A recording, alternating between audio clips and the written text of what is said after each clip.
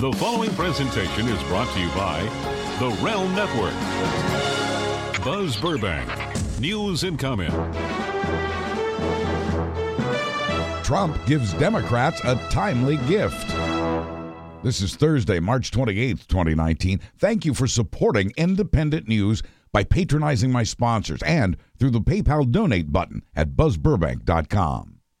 The news in a nutshell: while we're being told to get past the Russia investigation, an emboldened president is moving to cut education funding, take money from the military to build his wall, cut off hurricane relief to Puerto Rico, and, as an added surprise, take affordable health care away from half the country.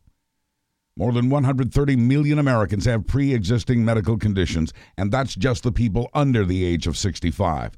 Without the Affordable Care Act, which the Trump administration is now asking courts to kill, insurance companies would no longer be required to cover you, and companies that agree to provide coverage can charge whatever they want for it. Insurance costs would skyrocket, become unaffordable for half the country, and 20 million Americans would lose their health coverage entirely. Not an exaggeration, some Americans will go bankrupt as they try to pay big medical bills, and some will die. Feeling emboldened by what he believes is vindication, the president went straight to work on his agenda. Having already erased much of Obama's work, especially on the environment, Trump has returned to the one that bears his predecessor's name, Obamacare. That's a name created by Trump's own party to demonize the Affordable Care Act that provided coverage for millions of Americans who couldn't get or couldn't afford health insurance. It was also revenge against the dead John McCain, whose thumbs-down vote on the Trumpublican bill to kill Obamacare continues to haunt this president. If the courts Trump is stacking with conservative judges back him up, and with no replacement plan, the insurance market, the healthcare system, and the country itself would be hurled into chaos. One analyst compared it to abolishing the U.S. interstate highway system without a plan B. Without a replacement plan, Trump is again failing to deliver his campaign promise of cheaper, better health care. Instead, he's hurling the system into chaos, and for all the wrong reasons, because of the Russia probe, a perception of vindication, and revenge on McCain and Obama and Democrats. It's a dramatic reversal even for this administration, which had been arguing that Obamacare could stay so long as the requirement for pre-existing conditions coverage be dropped. White House counsel advised against this reversal, as did Vice President Mike Pence, who worried about the politics, the optics of this, what with no replacement plan. Attorney General William Barr also objected, we are told. But on orders from the boss, this major policy reversal was ordered into play by the Attorney General, who had just taken it upon himself to declare the boss exonerated of conspiring with Russia within a month of landing his job. Barr ordered federal prosecutors to switch sides in a lawsuit against Obamacare, to agree with the litigants that the law is unconstitutional and must be stopped immediately, safety net or not. Most courts have upheld the Affordable Care Act, but a far-right Texas judge recently declared that without that pre-existing conditions part, the whole law was unconstitutional. Conveniently, just before that, congressional Republicans had defunded the pre-existing condition coverage by reducing the tax penalty for not having health insurance. During the midterm campaign last fall, the Trump administration promised repeatedly to protect people with pre-existing conditions. That's off now. The Trump administration has decided to run with that Texas judge's ruling and use it in federal appeals court to kill Obamacare. Next stop, the U.S. Supreme Court, which now carries a solid conservative majority, and its two newest members were appointed by Trump. Arguing to keep the law, 21 Democratic-led states, led by California. The Supreme Court ruled in favor of Obamacare in 2012, but will this Supreme Court do the same? All eyes will again be on Chief Justice John Roberts. Trump's latest move on health care has given Democrats and progressives a gift. The motivational boost they needed for 2020 just when they needed it. Trump's latest attempt to kill Obamacare once and for all with nothing to replace it is likely political suicide for him and for every Republican who follows him over that cliff. The president has declared that the Republican Party will soon be known as the party of health care. More likely, it will be the party killed by its opposition to health care. In response to Trump's plans, House Democrats are already working on ways to improve and strengthen Obamacare with the enthusiastic support of Nancy Pelosi. Affordable health care is something Democrats can campaign on that won't alienate voters, and that's an incredible, timely gift that's just been handed them by a president made confident by what he believes is exoneration. Nearly twice as many Americans are concerned about health care as are about immigration. Health care is the number one issue among everyday Americans. Republicans have tried for 10 years to kill Obamacare. Over that time, Obamacare became more popular than Republicans, according to several polls. And the Republican opposition to it led to their own defeat in the midterms as Democrats ran on that very issue. Those now elected congressional Democrats are now working to deliver their promises. Democrats once on the defense on health care are now on the offense, and the poll numbers are in their favor, with nearly 6 in 10 Americans having more health care faith in them than in Republicans. Health care is now issue number one for Democrats on Capitol Hill and for the Democrats running against Trump for 2020, some of them arguing that health care is something Americans have a right to have. It's a gift. An incredible gift from him. By the way, a federal judge in Washington has blocked the Trump administration's plans to require poor people on Medicaid to work in order to keep getting their health care. It's the second time the plan implemented in Kentucky has been struck down, as have now the work care rules in Arkansas. These rulings could lead to the blocking of Trump's plan now to rip health care away from more than 1.5 million Americans. Trump Education Secretary Betsy DeVos, meanwhile, has asked Congress to cut the education budget by billions of dollars. Instead, with her background in and preference for private schools, DeVos wants to use tax money to cover scholarships for private schools. She also wants to cut all of the $18 million the Education Department spends co-sponsoring the Special Olympics. In so doing, the DeVos budget cuts spending for more than 250,000 American kids. DeVos is asking for $8.5 billion in budget cuts, cutting education spending by 12%. Democrats call the DeVos budget appalling, cruel, and reckless. California Congresswoman Barbara Lee told DeVos, "I can't understand why you would go after disabled children." Even a Republican on the subcommittee listening to DeVos called some of her budget cuts short-sighted. He doesn't want another single dollar going to the island. Those are the words of a senior White House official to the Washington Post on the subject of hurricane relief for the part of the United States known as Puerto Rico. Trump has been looking for ways to cut off all hurricane relief to an island still devastated, thanks to a response much lamer than the hurricane responses in mainland states. And it comes just as Congress has missed a deadline to keep funding hurricane relief food stamps for nearly half that U.S. territory's population. There is now a serious bipartisan move afoot in Congress to improve the U.S. territory's lot in life by making it our 51st state. Meanwhile, an angry and emboldened president wants to cut off all hurricane aid for those American citizens, except for whatever's needed to get the rest of the lights back on. He says we've already spent too much money on Puerto Rico. And as Trump holds tightly to those dimes, the dollars fly out the window.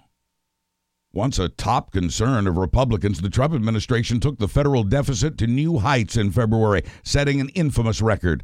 Government spending increased 8%, while income for this country fell 7%. The deficit has grown by a jaw-dropping 39% in the past year, mostly because of the Trump-Publican tax changes.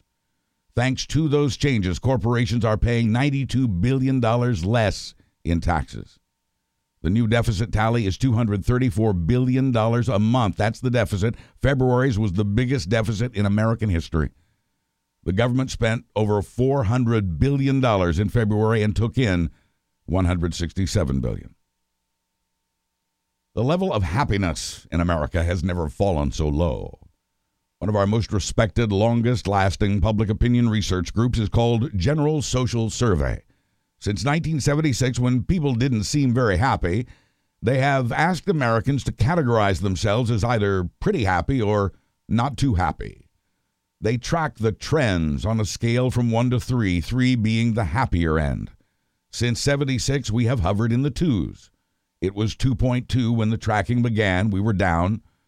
We were at our relative happiest when we entered the 90s, but that trend has been downward ever since.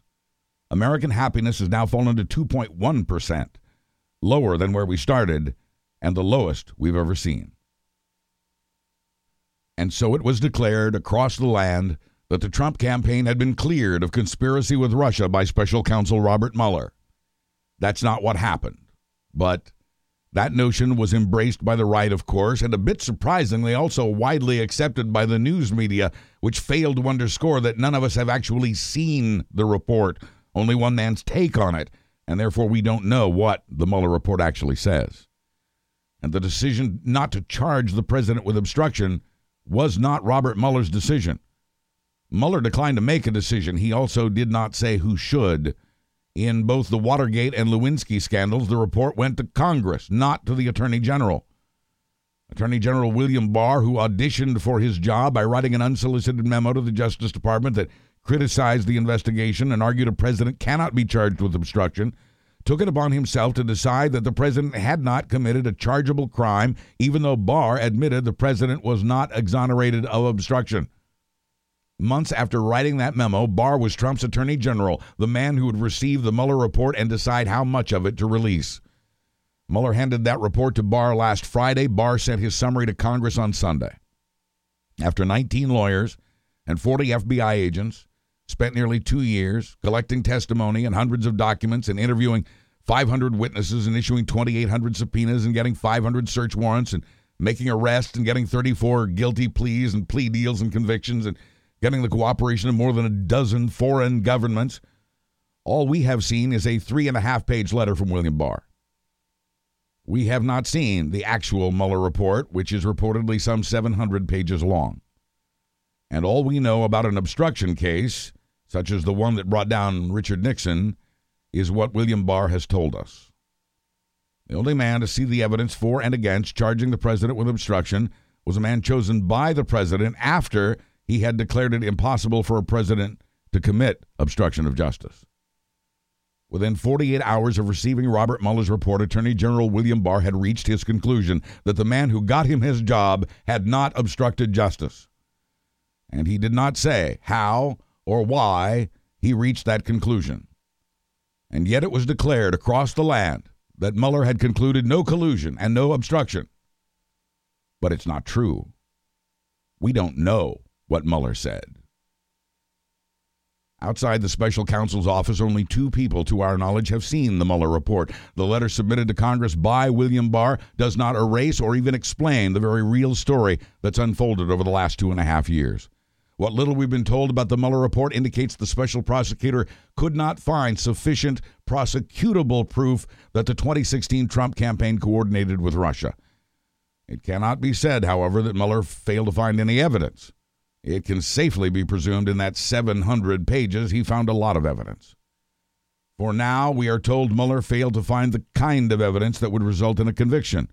There was no smoking gun for the alleged conspiracy, but that does not mean there was no coordination.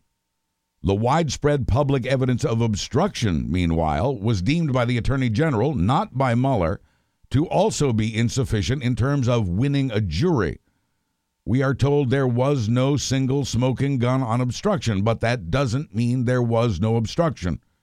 Both conspiracy and obstruction are among the most difficult cases for prosecutors to win, which is why prosecutors don't charge when they don't believe a jury will convict. And Mueller's investigation, despite what you've heard, was actually quite limited in its scope. He had to answer just 2 questions and 2 questions alone, with the option of investigating related crimes. Did Russia interfere? Did the Trump campaign help? And then he also answered the bonus question of whether the president obstructed the investigation. Mueller carefully colored inside the lines, handing off a dozen other investigations to U.S. attorneys who can pursue them more freely and more aggressively. There may even be investigations we've not heard mentioned because most investigations are by their nature conducted in secret. Despite the drama of this past weekend, nothing has changed. The president is still individual one in an investigation of an illegal campaign contribution. Investigations continue into foreign influence peddling through his inauguration. Court cases proceed on whether Trump's violated the Constitution by accepting payments, including from foreign entities, while serving as president. And so many unanswered questions remain that contain the words Trump and Russia. Questions remain about why Trump lied to voters that he had no business dealings in Russia while he was pursuing a business deal with Russia. If there was no coordination with Russia, why did one Trump advisor after another lie about their contacts with Russia? Contact between a transition team and Russia is not illegal, so why did they all lie about it? Shouldn't we know?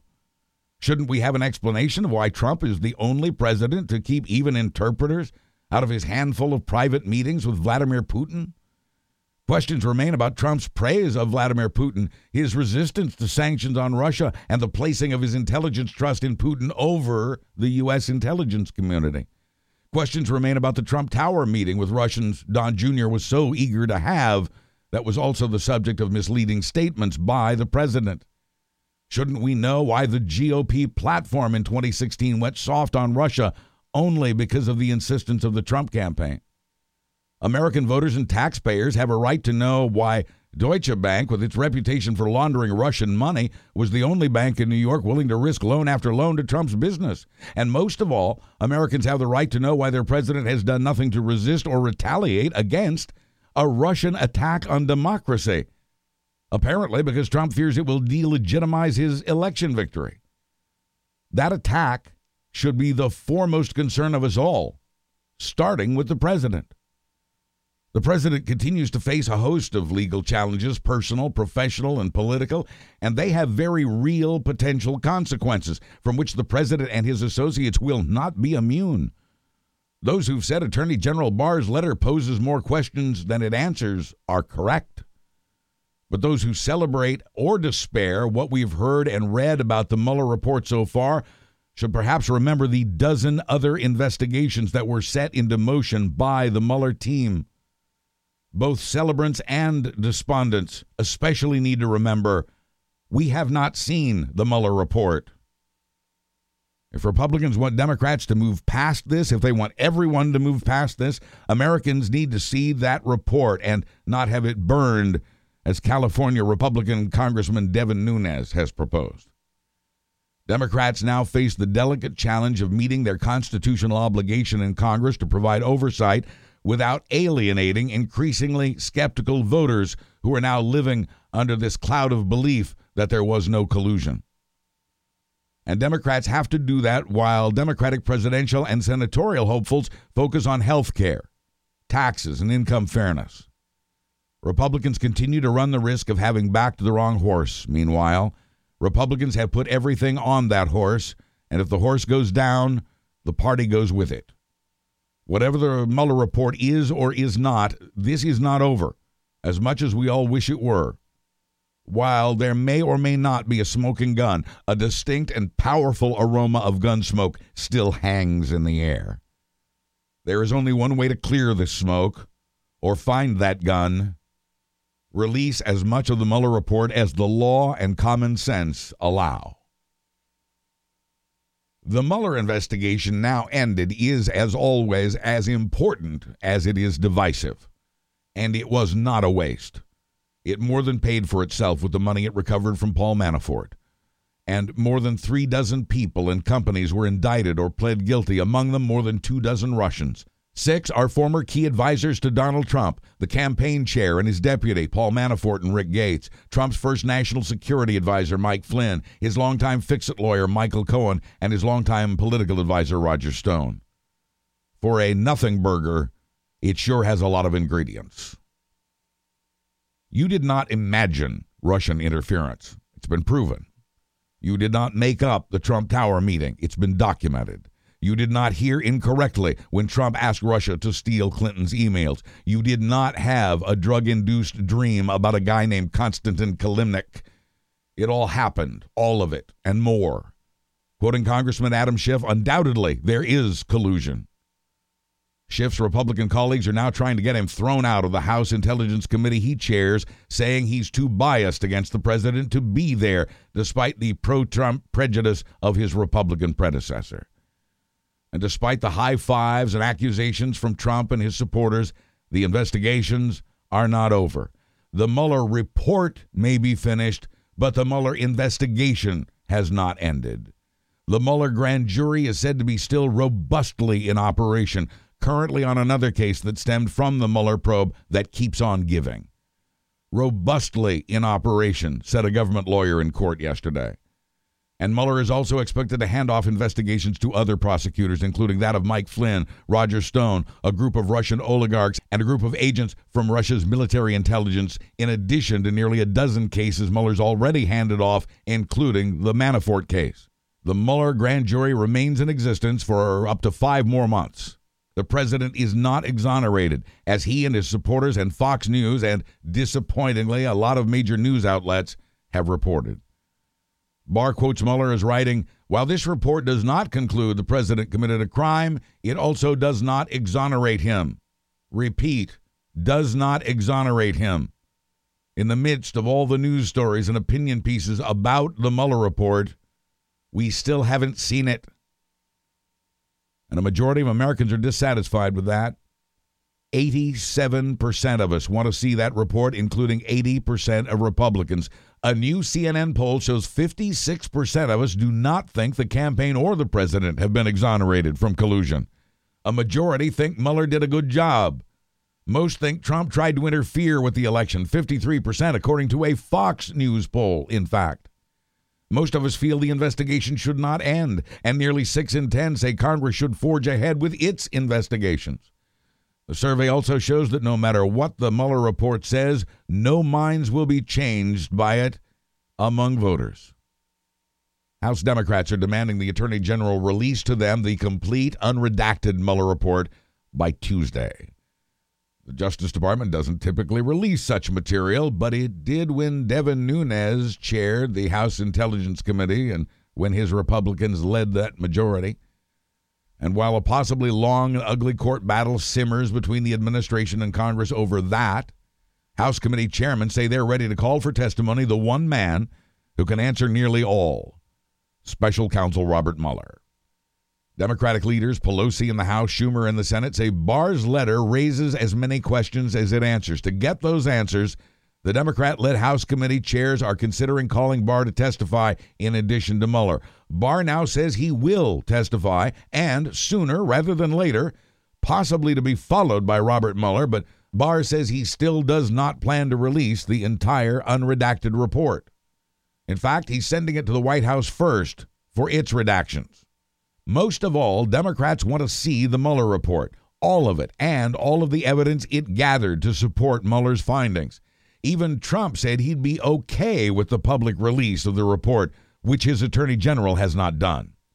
Trump had repeatedly said he wanted an attorney general to protect him, the way he believes Eric Holder protected Barack Obama. The full House voted recently to make the report public. The vote was 420-0, Republicans joining Democrats for that unanimous vote. Over in the Republican-controlled Senate, meanwhile, Leader Mitch McConnell blocked a vote on making the report public. He says Barr needs time to redact the report first. Senate Minority Leader Chuck Schumer wonders what might be hidden or covered up, especially from a biased attorney general, saying the American people, quote, can read the report for themselves and draw their own conclusions. Judiciary Committee member Jamie Raskin explained it very well. The job of the special counsel, he said, is very different than our job. They're looking for specific statutory offenses and a quantum of evidence that surpasses beyond a reasonable doubt. That's very different from what we're looking for in terms of examining threats to the political sovereignty of the United States. The unexplained relationship between Trump and Russia is not the only question that's being investigated.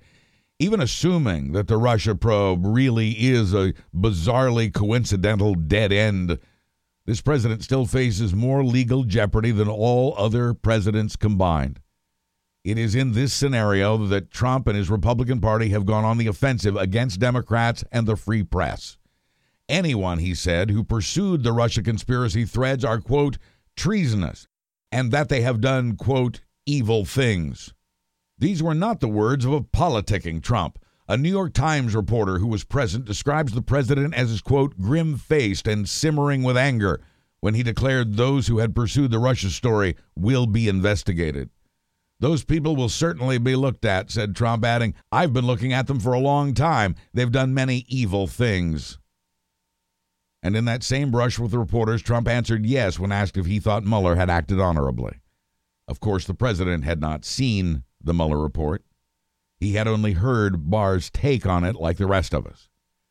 And now that he thinks he's exonerated, he likes Robert Mueller, whose integrity and work has been under relentless attack by the president for 2 years, who's been chipping away at Mueller's credibility. Now, Trump wants revenge, trying to turn the investigation tables on Democrats and the media for the treasonous things he believes they've done for what he called an illegal takedown. Grim-faced and simmering with anger, Trump will hold his first campaign rally today in Michigan, in which he's expected to continue his attack on law enforcement in the belief the Mueller investigation was the work of, in his words, bad cops. The media is certainly taking a beating over its coverage of the Russia story and for, like many people, putting too much stock in just Mueller, again based on a report we have not seen. The consequences of this narrative are chilling. Quoting former White House Press Secretary Sean Spicer, we will hold every fake news media liar accountable. Current Press Secretary Sarah Sanders could not contain her glee. She said the media and Democrats owe an apology to the American people and to the president. She said America has looked forward to this day for a long time, as she too declared treason. To accuse a president of being an agent for a foreign government, she said, is, quote, equal to treason, which is punishable by death in this country. Trump and Sanders were turning up the heat in their attacks on the media, now incorporating the words treason and death. They are using this moment to ratchet up hostility to the press and toward Democrats, and they are running with that. Republican Senate Judiciary Chairman Lindsey Graham says he plans an aggressive investigation into the entire Russia investigation.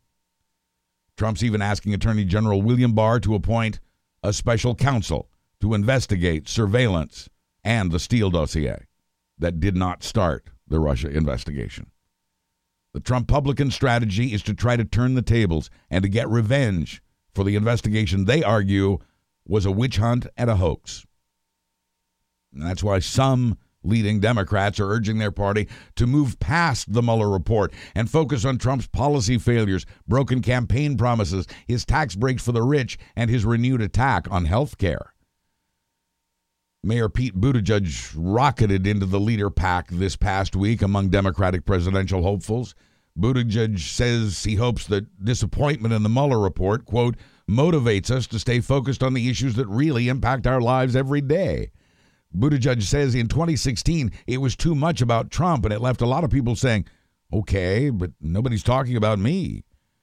None of the Democrats in the primary race so far are talking about impeachment, even as Democrats in Congress still quietly are. The candidates are rarely even asked about Russia anymore. It appears the country has moved on from that concern. And there is an argument that from a political standpoint, Democrats in Congress should too, that they should focus more on keeping Trump from winning again in 2020 than on how he got elected in the first place. Most Democrats in Congress, however, argue that they can walk and chew gum at the same time, that they can uphold their oversight duties while campaigning on health care, taxes, and immigration. It will, however, be a balancing act. Do not take your eyes off the high wire. Salon.com's Bob Cesca isn't taking his eyes off what he sees as an administration that's all about the cover-up. Bob? Thank you, Buzz. Whenever I talk about the White House staff, I always reference back to Aaron Sorkin's The West Wing, along with the staff of characters who populated the poorly lit cubicles surrounding the Oval Office.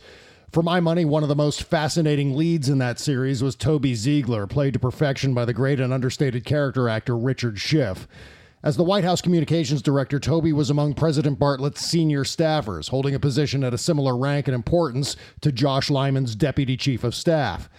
When we learned that Hope Hicks, a former staffer with Ivanka Trump's fashion brand, was appointed to be Trump's communications director, Toby's old job, I was genuinely shocked, especially after Hicks confessed she knows very little about politics.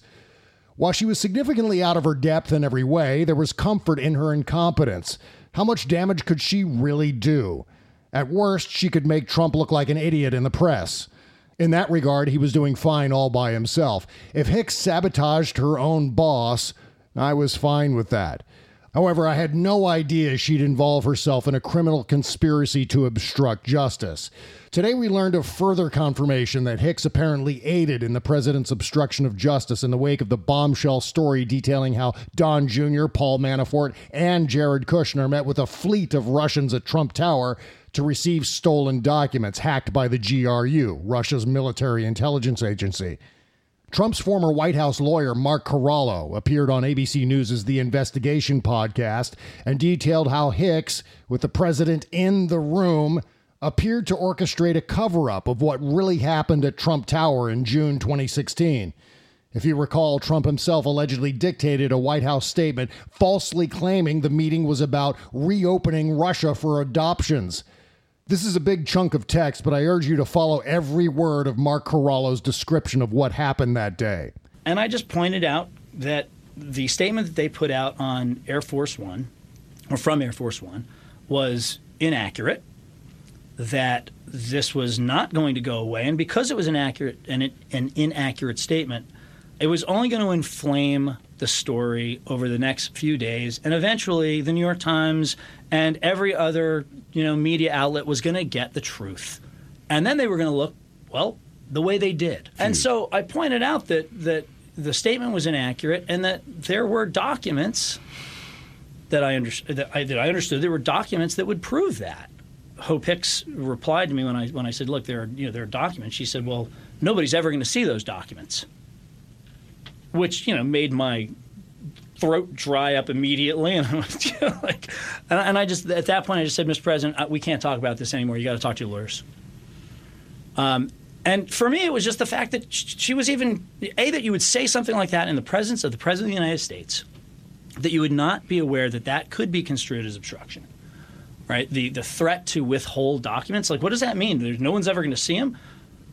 What, are you going to destroy them? She showed a complete lack of understanding of the situation. It was in over her head. Corallo went on to say that while there apparently wasn't criminal intent, this could become an issue in terms of an impeachable offense. He also recounted an exchange while being interviewed by Mueller's people in which prosecutors told him Hicks denied she said any such thing. Quote, they wanted to know, and they asked me, and they said, well, Miss Hicks says that didn't happen. And they asked me how sure I was, and I said 100%. Look, this was, again, I've used the word reckless over and over again. It was reckless, unquote. So within earshot of the president, Hicks seemed to suggest the documentation linked to the Trump Tower meeting would be concealed from investigators and therefore the American people. If that wasn't awful enough, Corallo suggests Hicks lied to the special counsel, which is a felony. Corallo concluded by insisting that the president should immediately declassify the Mueller report and order its release as is. But as we all know, that's not going to happen. In fact, the exact opposite is happening. In addition to Attorney General Bill Barr's hastily written 4-page summary of a report estimated to be in the hundreds, if not thousands of pages, a summary written in a single Saturday, by the way, we learned Wednesday that not only will Barr hand over the report to the White House so Trump can remove anything he'd like to remove, claiming executive privilege, but Barr will present to Congress another summary rather than the actual report. This is confoundingly outrageous. Given the behavior of the White House and its Justice Department this week, in addition to the nearly 10,000 lies by the president since taking office, and on top of a decades-long record of Trump corruption, the only conclusion we can draw by this activity is that a cover-up is underway. It seems like we're more likely to see Trump's mysterious Comey tapes before we ever see the Mueller report. Likewise, Barr's decision to unilaterally rule that the evidence of obstruction in the report doesn't rise to a criminal offense seems suspicious, given Barr's justification that there was no underlying crime to cover up, that there wasn't a conspiracy to work with the Russian government as it attacked the election. But anyone with even a vague sense of logic knows there are myriad reasons for criminals to obstruct justice. Trump could have been motivated by politics. He could have been motivated by loyalty to Mike Flynn. He could have been motivated by a hatred of federal law enforcement. Strange, too, that Barr insisted that Mueller didn't draw any conclusions, yet Mueller concluded there was apparently no conspiracy about the election attack. Strange, too, that Barr didn't mention a word about the counterintelligence side of the Mueller probe involving Trump's business relationships with Russia and whether he's compromised. Strange that Barr was only the AG for 36 days before Mueller was suddenly, poof, finished. Meanwhile, as we speak, it's possible Trump has a copy of the Mueller report and is frantically redacting entire sections that make him look like the Russian toady he is. Until we see the report and until our suspicions are either confirmed or debunked, we need to assume that Trump is being Trump, that Trump is busily covering up his mess. We as American citizens should never stop asking the question, why? Not until we know the full truth. I'm Bob Cesca for Buzz Burbank News and Comment. Thanks, Bob. Get more of Bob with a subscription at patreon.com/Bob Cesca Show or Tuesdays and Thursdays at realnetwork.com. Bob will be back with a fresh show this afternoon. I join Bob on his show every Tuesday. Republicans were right to object to former Secretary of State Hillary Clinton's use of a private email server for State Department business. Using private email for public business is prohibited for security reasons and because official communications must be recorded for history. That's why it all has to go through government channels. For years, instead of defending Trump on a particular issue, his supporters would often invoke butter emails, referring to Clinton's email practices. Butter emails, it became known. Lock her up, they chanted.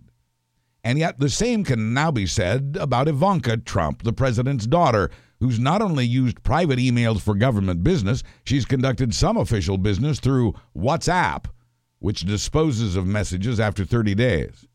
It's an app that's banned in the White House, but House Oversight Committee Chairman Elijah Cummings says Ivanka continues to use WhatsApp, as does her husband, fellow White House advisor Jared Kushner, who's even used it to chat with foreign leaders. The White House is refusing to give Cummings the information he's requested, including the number of times WhatsApp and private emails have been used for government work. So Cummings is now threatening to subpoena that information, setting up another congressional court fight with the White House. The number of gun-related deaths among school kids in the U.S. is growing at alarming rates. University researchers in Florida report that in 2017, gun violence killed more 5 to 18-year-olds than it did police or active-duty military combined, by nearly 1,000. Only 5% of the child gun deaths were accidental. Nearly a third were suicides. The wounds were ripped open in Florida, where 2 students who survived that gun massacre took their own lives, a senior and a sophomore. A girl named Sydney had been diagnosed with post-traumatic stress syndrome and developed a fear of being in a classroom. She also is said to have suffered survivor's guilt. Why my best friend and not me? There had been suicides after the Columbine gun massacre as well. Experts say the second year is the hardest after a trauma, as emotional support from others begins to fade. The number for the National Suicide Prevention Hotline is 800-273-8255. For the past several years, Jeremy Richmond has worked to keep other families from going through what he and his wife went through. 6 years ago, they lost their daughter, Avielle, in the Sandy Hook Elementary School gun massacre. Jeremy and his wife Jennifer set up the Avielle Foundation to support research into brain abnormalities associated with violent behavior. He preached education about mental health, and he preached compassion. This past week, he was in Florida, home of the gun massacre at Marjorie Stoneman Douglas High School. He was one of the targets of a conspiracy theory that the massacre never happened and that the grieving parents were actors. Jeremy and his wife were part of the lawsuit against the chief spreader of that theory, InfoWars' Alex Jones. And this week, Jeremy Richmond took his own life in the building that houses the Avielle Foundation at just 49 years of age. We have not yet heard the contents of the note he left behind. It reopened the wounds inflicted 6 years ago in the Newtown massacre. Jeremy's was the third suicide in 2 weeks among the survivors of mass shootings in schools. In Connecticut and Florida, dozens of parents, teachers, mental health experts, and law enforcement have held emergency meetings to plan ways to prevent other suicides. In Indiana, Teachers were shot with plastic bullets by local sheriff's officers during an active shooter training exercise. The teachers' union isn't happy about this, and neither are the teachers who got welts and bruises and actually shed blood in this exercise that has become common at schools across the country. The teachers say they were shot execution style. They were terrified. Some of them were screaming. They say the officers instructed them not to tell anyone what had happened. State lawmakers have threatened to step in, but local officials say they'll take it from here. The state's Senate Education Committee will proceed on this next week anyway. But U.S. Supreme Court Chief Justice John Roberts has said no to a request by gun groups to pause the Trump administration's ban on bump stocks. The bump stock ban is on. Bump stocks make semi-automatic rifles fire nearly as rapidly as a machine gun. They were used in the massacre on the Las Vegas Strip 18 months ago, killing 58 people and wounding hundreds of others. The Trump administration policy gives bump stock owners 90 days to destroy the ones they have or turn them in. Americans own 500,000 bump stocks. A former East Pittsburgh police officer who shot to death an unarmed teenager, Antoine Rose, has been acquitted after initially being charged with criminal homicide. Former officer Michael Rosfeld fired at the 17-year-old as he and another teen ran from their car after it had been stopped during the investigation of a drive-by shooting.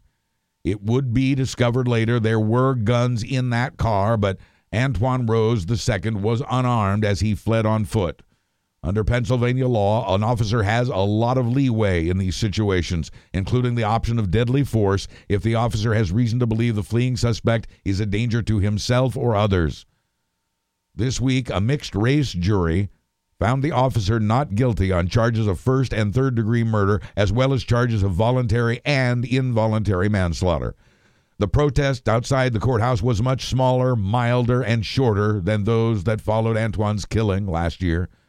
The DA who charged the cop with murder says he respectfully disagrees with the verdict, but that the people have spoken. The DA says he will keep pressing charges where he believes it's appropriate. It's been more than 45 years since North Carolina enacted a law that bans abortions after the 20th week of pregnancy. That law stood as long as it did because it made liberal exemptions for medical concerns. But after Republicans removed some of those exemptions in 2015, abortion rights groups filed lawsuits to overturn the entire law. This week, they won in a U.S. District Court.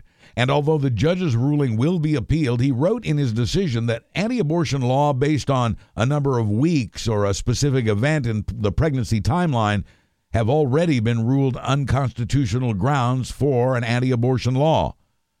And despite this ruling, it has been a banner year for anti-abortion forces. Mississippi's Republican governors just signed into law a bill that outlaws abortion once a fetal heartbeat is detected. That would ban all abortions after just 6 weeks of fertilization, the only exception being to save the mother's life. It is the most severe anti-abortion law in the nation. A heartbeat bill was also quickly blocked in Kentucky earlier this month. 11 states, including big states like Texas and Florida, are considering fetal heartbeat legislation. All are likely to be struck down, wasting taxpayer money in the process. But it's a long game nationwide for anti-abortion forces, hoping all these court fights will push the decision to a decidedly conservative Supreme Court in an effort to overturn the Roe v. Wade decision that legalized abortion in the U.S. Now, the president defied his own advisors again this past week with another sudden surprise decision to end the newest and biggest sanctions on North Korea. Trump's move is opposed by his own Treasury Department and his own national security advisors. It was another policy set by tweet. And it threw the highest echelons of our government into confusion, especially those trying to pressure North Korea to return to the nuclear weapons bargaining table. The reason given by presidential spokeswoman Sarah Huckabee Sanders, quote, President Trump likes Chairman Kim and doesn't think these sanctions will be necessary.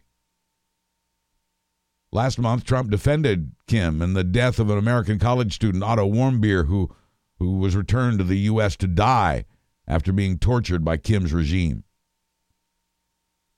The 4-year drive to free parts of Syria held by ISIS ended this week. Children and the wives of terrorists fled into the desert by the tens of thousands in recent weeks as the final 700 holdouts fought to their finish. At one time, ISIS controlled 75% of Syria's cotton crop, 40% of its wheat, and more than half its barley. ISIS had captured oil fields, hydroelectric power plants, and more. It imposed taxes that brought it billions of dollars, making ISIS the richest terror group in the world. Today, the ISIS caliphate control of Syria is over, but ISIS is still there. In an interview with the Christian Broadcasting Network this week, Secretary of State Mike Pompeo said he believes President Trump may have been sent by God to rescue the Jewish people from Iran, to rescue the Jewish people like the biblical figure Esther. Pompeo's comments came after Trump had officially recognized the Golan Heights as Israel's property and stepped up sanctions against Iran. Trump also won praise for his overwhelming support for Israel in the Pennsylvania state legislature, where neither Iran nor Israel were being discussed. Republican State Representative Stephanie Borowitz used her time to deliver a prayer, nearly 2 minutes long, in which she praised President Trump for his support of Israel and in the process included the word Jesus 13 times, God 6 times, Lord 6 times as well, the great I am, and the one who's coming back again, the one who came, died, and rose again on the third day. Finally, as the prayer reached its tent revival apex, another lawmaker shouted objections, and a fellow Republican nudged Borowitz's elbow to get her to stop. Soon afterward, she did, having accomplished her mission, which had less to do with Trump and Israel as it did with the swearing in of the Pennsylvania House's first Muslim congresswoman. That's what the Christian prayer was all about. In Charlottesville, North Carolina, the neo-Nazi who rammed his car into a crowd, killing protester Heather Heyer, is pleading guilty to federal hate crime charges. Facing 30 indictments, he pleaded guilty to all but one of them on the promise that prosecutors would not seek the death penalty in this case, as they are entitled to do. The 21-year-old wannabe Nazi will hear his sentence on July 3rd. Global warming fight heats up. Scientists discover the tractor beam. Jussie Smollett goes free, and the ghost in the grocery in the final segment. Up next. Thank you for using that link at buzzburbank.com for all your shopping year-round at school, home, and work. Shopping through my Amazon link helps keep this newscast going and free for the listening. Just go to buzzburbank.com and click on the Amazon logo. You'll land on your usual Amazon page, which you can then bookmark to replace your old shopping bookmark. And once you've done that, I get a small commission from Amazon for every purchase you make, so it really helps power this free weekly report. On your desktop browser, that Amazon logo's in the upper right corner at buzzburbank.com. On your phone, it's just under the title Buzz Burbank News and Comment. If you'd rather not use my Amazon link, then please support this free and independent reporting through the PayPal donate button. Thank you for all these things and for spreading the word about this effort. American farmers, many of them Trump voters, are losing their farms to the devastating floods that swept through Iowa and Nebraska this month. The tariff hikes were a hard punch to the gut. The floods may be the death blow. One Iowa farmer watched his silo bust open in the floodwaters and the harvested soybeans float away in contaminated water. Over 100,000 acres of Iowa farmland underwater. Incredible rain swept across the Midwest a couple of weeks ago in what was called a bomb cyclone, part of the extreme weather we're seeing thanks to man-made global warming. Emergencies were declared in Wisconsin, Iowa, Nebraska, and Missouri. There were evacuations in Kansas, while flooding was expected in Minnesota and the Dakotas. The National Weather Service predicted the flooding would last into May. Americans are deeply concerned about global warming. 2/3 of us believe that it is caused by human activity, according to a new Gallup poll. 2/3 of us believe it is real, and 6 in 10 of us believe it's already here, with another 13% saying they'll see it in their lifetimes. About 45% say they are very worried about the planet and expected global warming to be a serious threat within their lifetimes. But nearly 1/3 of us are on the fence about climate change, and 1 in 5 just isn't buying it. Gallup found the skeptics are mostly Republicans. In the meantime, America's coal-fired power plants belched out more CO2 than ever last year, and the fourth biggest amount in recorded history. It is that carbon dioxide that eats away at the ozone layer of our atmosphere that filters the rays of the sun. Around the world last year, the demand for energy grew by nearly 2.5%, the most rapid increase in years. To meet the demand, power providers around the world turned to gas and coal. We burned over 33 billion tons of the stuff last year, pushing carbon emissions up by nearly 2%, at a time scientists say we should be making drastic cuts. Also hanging in the air, the question of whether the nations that signed the Paris Climate Accord will be able to live up to that agreement. Stanford Earth Science professor Rob Jackson says, "We are in deep trouble. The climate consequences are catastrophic," adding, "I don't use a word like that very often. We are headed for disaster," he says, "and nobody seems to be able to slow things down." And that brings us to the Green New Deal. It's a bill, but not a policy. The Green New Deal is a statement of principles, the setting of a goal to fix the environment and the economy at the same time, a new deal to create jobs in alternative energy. It sets the ambitious goal of converting 100% of the power demand in the U.S. to be clean and renewable with no emissions within 10 years. It would upgrade existing buildings and expand high-speed rail to the point of eliminating the need for most air travel. It shoots for 1 million new jobs with guaranteed health care and a guaranteed minimum wage, along with family and medical leave, paid vacations, and retirement security. But the Green New Deal also goes off its own rails, including reparations for Native and African and Asian Americans whose families have been wronged by the government and others. Republicans mock the plan, but even House Speaker Nancy Pelosi will not put it up for a vote because she believes it will not pass. Republican Majority Leader Mitch McConnell knew it wouldn't pass the Senate, which is why he put the Green New Deal resolution up for a vote this week to try to humiliate it and the Democrats it rode in on. He calls the Green New Deal a socialist daydream. But even Pelosi's strategy angers the new progressives on Capitol Hill who believe, like the scientists, that drastic action is needed now. Americans are deeply concerned about global warming, and many are demanding immediate action regardless of what Republicans, including Mitch McConnell, or Democrats, including Nancy Pelosi, have to say. FEMA, the Federal Emergency Management Agency, says it has accidentally shared the personal and banking information of 2.5 million disaster survivors in the U.S. FEMA describes it as a major privacy incident. Sensitive information was released on the victims of Hurricanes Harvey, Irma, and Maria, and from the victims of 2017's California wildfires. FEMA officials say the agency accidentally released too much information to one of its contractors. Nearly 2 million people had their banking information exposed, as well as their addresses. So far, no reports of identity theft from this breach. Likewise, Facebook accidentally exposed millions of account passwords, storing them without encryption in plain text in a place that is searchable online. At a minimum, thousands of Facebook employees had access to the site. Facebook says it found the problem in January during a routine security review. OxyContin maker Purdue Pharma and its owners, the Sackler family, have agreed to pay $270 million to avoid an ugly court trial in which the company is accused of intentionally feeding the nation's opioid addiction. That addiction has killed nearly 250,000 Americans in the past 20 years. The trial was to take place in Oklahoma, which finds itself at the heart of the nation's opioid crisis.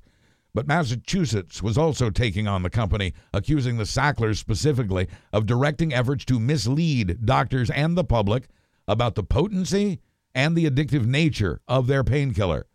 These are the same Sacklers who've been quite generous with some of their billions. But museums and cultural institutions around the world have now stopped taking donations from the Sacklers and are looking for legal ways to scrape that name off their buildings. Purdue Pharma has filed for bankruptcy. Of that $270 million settlement, nearly half will go to a new addiction treatment center at Oklahoma State University in Tulsa. The Sacklers are now ordered to donate another $75 million to that center over the next 5 years. $20 million will go to addiction medications. $13 million will reimburse cities and counties for the emergency treatments they were forced to deliver on the taxpayers' dime. And $60 million covers the lawyer fees and court costs. There's blood in the water as Johnson & Johnson prepares to go to trial in May over its fentanyl skin patch. The measles outbreak in Rockland County, New York, started in October. Steps were taken. An executive order kept nearly 6,000 unvaccinated kids out of school. In the 6 months that followed, 17,000 kids got vaccinated. Doctors, community leaders, and rabbis joined forces to urge the public to get vaccinated. And none of that was enough. This week, the county executive declared a state of emergency in Rockland County, New York, that bans unvaccinated minors from public places. The virus hangs in the air for up to 2 hours, and among unvaccinated people, the risk of infection is 90%. 2 shots of the MMR vaccine make it 97% effective against measles. The fine for parents in Rockland County, New York, would be up to 6 months in jail, or a fine of up to $500, or both, if they allow their unvaxxed kids to venture into public places, including supermarkets and shopping centers. No one would ask to see papers, says the Rockland County executive, but he says those in public known to be unvaccinated are subject to criminal charges. Desperate times have led to desperate measures for a disease that was virtually wiped out in the U.S. in the year 2000. There have been well over 300 cases nationwide just so far this year, with the blame pointed squarely at the anti-vax movement, which through its untrue conspiracy theories has weakened the immunity of the entire population. There are, of course, protests about the firmness of that New York executive order banning unvaxxed kids from the mall, and talk of lawsuits. The Republican governor of Kentucky is married with children, 9 children. Matt and Glenna Bevan have 9 children, and he wanted to make sure all his kids were protected against chickenpox. So, despite the risk of killing any or all of them, he sent all his kids to a pox party to get intentionally infected. Quoting Kentucky's chief executive, "They got the chicken pox on purpose because we found a neighbor that had it, and I went and made sure every one of my kids was exposed to it, and they got it." The governor said this on the radio just days after a chickenpox outbreak at a Catholic school in Walton, Kentucky. Governor Bevan said vaccinations are fine for some people, but, quote, "This is America. The federal government should not be forcing this on people." Last night, a federal jury awarded a California cancer patient $80 million from Monsanto, the maker of the weed killer Roundup. Edwin Hardiman has non-Hodgkin lymphoma after his exposure to Roundup, using it on his lawn for 26 years. Maker Monsanto is now owned by Bayer. This week's recall specials of the week include 69,000 pounds of Tyson frozen chicken strips that might contain pieces of metal, and avocados from the Henry Avocado Corporation. Possible listeria contamination is reason not to eat Henry avocados with Bravocado stickers. If you have an extra spacesuit laying around in a medium, contact NASA. The plans for the first all-female spacewalk tomorrow fell through earlier this week, mostly because of a shortage of spacesuits that fit. Astronaut Anne McClain trained in both a medium and a large, but chose the large because astronauts do grow up to 2 inches taller in low gravity. Now, after her first spacewalk, she says the medium is a better fit, and there isn't one available. Anne says she's disappointed she won't be able to join fellow astronaut Christina Koch tomorrow in the big step for womankind that has now been delayed. From our How Cool Is This department, physicists at Caltech have developed a method for levitating and propelling objects using nothing but light waves. Think Star Trek tractor beam.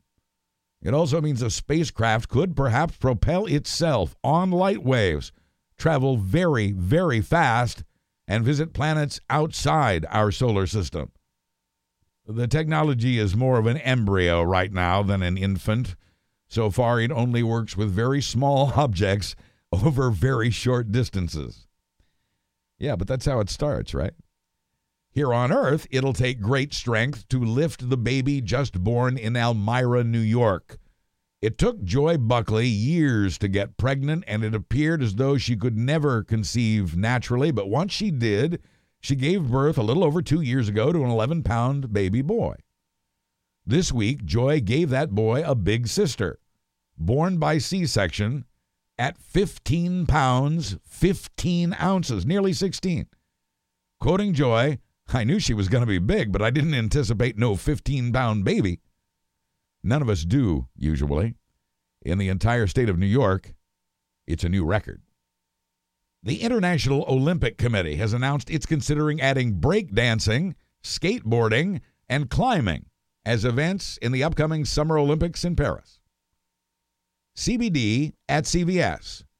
The nationwide drugstore chain will start selling external use CBD in 800 stores in Alabama, California, Colorado, Illinois, Indiana, Kentucky, Maryland, and Tennessee. The products include creams, sprays, roll-ons, lotions, and salves, nothing to be taken internally. Besides, this is hemp CBD, meaning it is from hemp, not marijuana, and contains no discernible amount of the high-inducing THC. On CNBC, the CEO of CVS said he sees CBD as something his customers want, but added, "We're going to walk slowly." The city of Chicago is considering lawsuits against actor Jussie Smollett, who cost that city a bundle investigating his fake report of a violent, racist, homophobic, MAGA-inspired attack. When the ruse to raise his profile and his salary were exposed, Chicago police turned their investigation to Smollett and charged him with 16 felonies. The Chicago DA, who says she does not think Smollett is innocent, has now dropped all of those charges and sealed the case files, angering both the police chief and the mayor. They're accusing the DA of delivering celebrity justice. Court papers have been filed to see what deals were made with Smollett and that pair of brothers who said they helped stage the fake attack. The police superintendent, meanwhile, has been accused of overplaying his hand, going on Good Morning America to prosecute Smollett in the court of public opinion, thereby poisoning any jury pool. Jordan Peele knows how to make movies and he knows how to make money, and that has made him very important in Hollywood. After winning an Oscar for his screenwriting for Get Out, Jordan Peele turned to making an outright horror movie. In its opening week, Us has sold more than $70 million worth of tickets in the U.S. and Canada, double the size of the Get Out opening, and 3 times more money than it cost to make the film. Hollywood is now very interested in Jordan Peele, whose take on the classic Twilight Zone TV series begins soon. But the female-led Captain Marvel made marvelous money in its third week at $35 million. For previews, theaters, tickets, and showtimes, please go through my Fandango link at buzzburbank.com. A new beer hits the market next month, which you could also use to develop Super 8 film. Some folks from the Dogfish Head Craft Brewery in Delaware were chatting with some folks from Kodak and learned that by adding the acidic vitamin C to beer, beer becomes a film developing agent. The brewer says he'll travel this summer with a Super 8 movie camera and develop that film in his new Super 8 beer. It's also made with a little pear, mango, berries, kiwi, and salt. In Nebraska, where they're cleaning up some of the flooded areas, 2 men found a black box in a field. The men were trudging back toward the highway after some flood cleanup work. The box was a small black refrigerator, and the fridge was full of ice-cold beer, Bud Lights, and Busch Lights. It had been carried there by the now-receded Platte River near Schuyler, Nebraska. Kyle Simpson and Galen Stouffer are calling it the Magic Fridge. They have now returned the fridge to its rightful owner. How did they know? They went by some burn marks on the side of the fridge from a cabin fire and the ratio of Busch to Bud inside. Florida can top that naturally. The joint that distills Monkey Shoulder whiskey is touring Florida in a vehicle that was originally a concrete mixer. Instead of the usual barrel, however, a brushed stainless steel martini shaker of enormous proportions sits on the truck. Inside, a monkey shoulder cocktail, touring the Orlando area with small samples for those who dare. Besides the hooch, the drink contains fresh lemon juice, mint simple syrup, quinoa, and mint leaves. 21-year-old Christopher Montaliano of Maui, Hawaii, loves his sparkling cold Pepsis. On one occasion, Chris and his cousin stole a car so they could go buy some sparkling ice-cold Pepsi-Cola. His cuz let him drive even though Chris doesn't have a license. They got stopped. Is it because the soda made you do it? Asked the judge.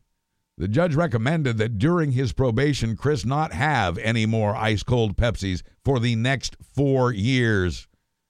Chris promised the judge he would never steal a car again. He'll also work community service and pay a $100 fine. In Vermont, someone is stealing the sap used to make our maple syrup. It's sugaring season, and Fred Hopkins tells the local TV someone took 140 of his sap collecting buckets. That's a mighty blow to a man who makes award-winning syrup in his home in St. Albans, Vermont.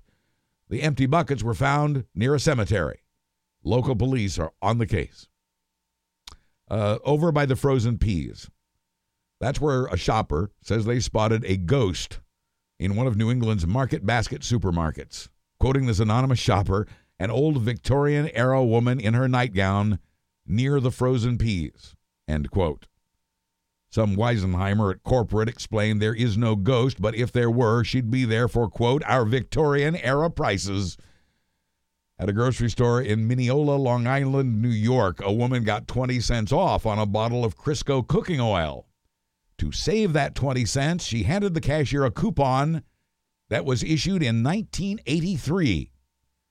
And sure enough, it had no expiration date. The manager of the North Shore Farms store says he'll send it to Procter & Gamble and see if they'll honor it. P&G would likely be glad to pay 20 cents for a valid coupon used this week that had been printed 36 years ago. A court in Australia must now decide if flatulence can be used as a kind of weapon to bully someone. A former employee of a construction engineering company filed suit 2 years ago against the company, accusing his supervisor of regularly, intentionally aiming gas in his direction. 56-year-old David Hinks says, quote, he would come into the room, which was small and had no windows. He would do this 5 or 6 times a day. That was just part of the bullying David says he endured at the company, including intimidating phone calls. So was David the target of illegal bullying with weaponized gas? The Court of Appeal in Victoria, Australia, hands down its verdict tomorrow. A quicker but illegal form of justice came at a train station in downtown Berlin. A 61-year-old man was smoking in a no-smoking area when an 81-year-old man hit him in the face with a wooden board, a picket from a fence. The 81-year-old told police he had the fence picket handy because he was on his way to his garden. Passengers found themselves at the wrong airport this week when their British Airways flight landed them in Scotland. The pilots were supposed to have taken the plane to Dusseldorf, Germany, not Edinburgh, Scotland. It wasn't just the wrong airport, it was the wrong country. These were subcontractors from a firm hired to fly on behalf of British Airways, and they had filed the wrong flight plan. After refueling and a company apology for the, quote, obvious unfortunate mix-up, the passengers were flown straight to Dusseldorf. And through the air flew some brazen thieves in Bloomington, Indiana, who had stolen a hot air balloon. It turned up, of course, in Florida, being used in a hot air balloon festival at the Florida Horse Park near a community called The Villages. Deputies in Marion County, Florida, deflated the balloon, packed it up, and sent it back to its rightful owner in Indiana.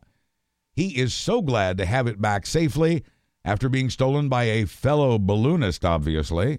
He's chosen not to press charges against the man police apprehended. The sheriff's office says that in 175 years of law enforcement, this was their first stolen balloon recovery. And finally, September has proven to be too chilly a time of year for Philadelphia's annual nude bike ride. So this year, they'll do it when it's really too hot to wear clothing. The nude bike ride returns to Philly this year in August, when the weather and the bicycle seats will be warmer. I'm Buzz Burbank. Thanks for listening and for supporting this free news at buzzburbank.com. I'll be back next Thursday with another Buzz Burbank news and comment.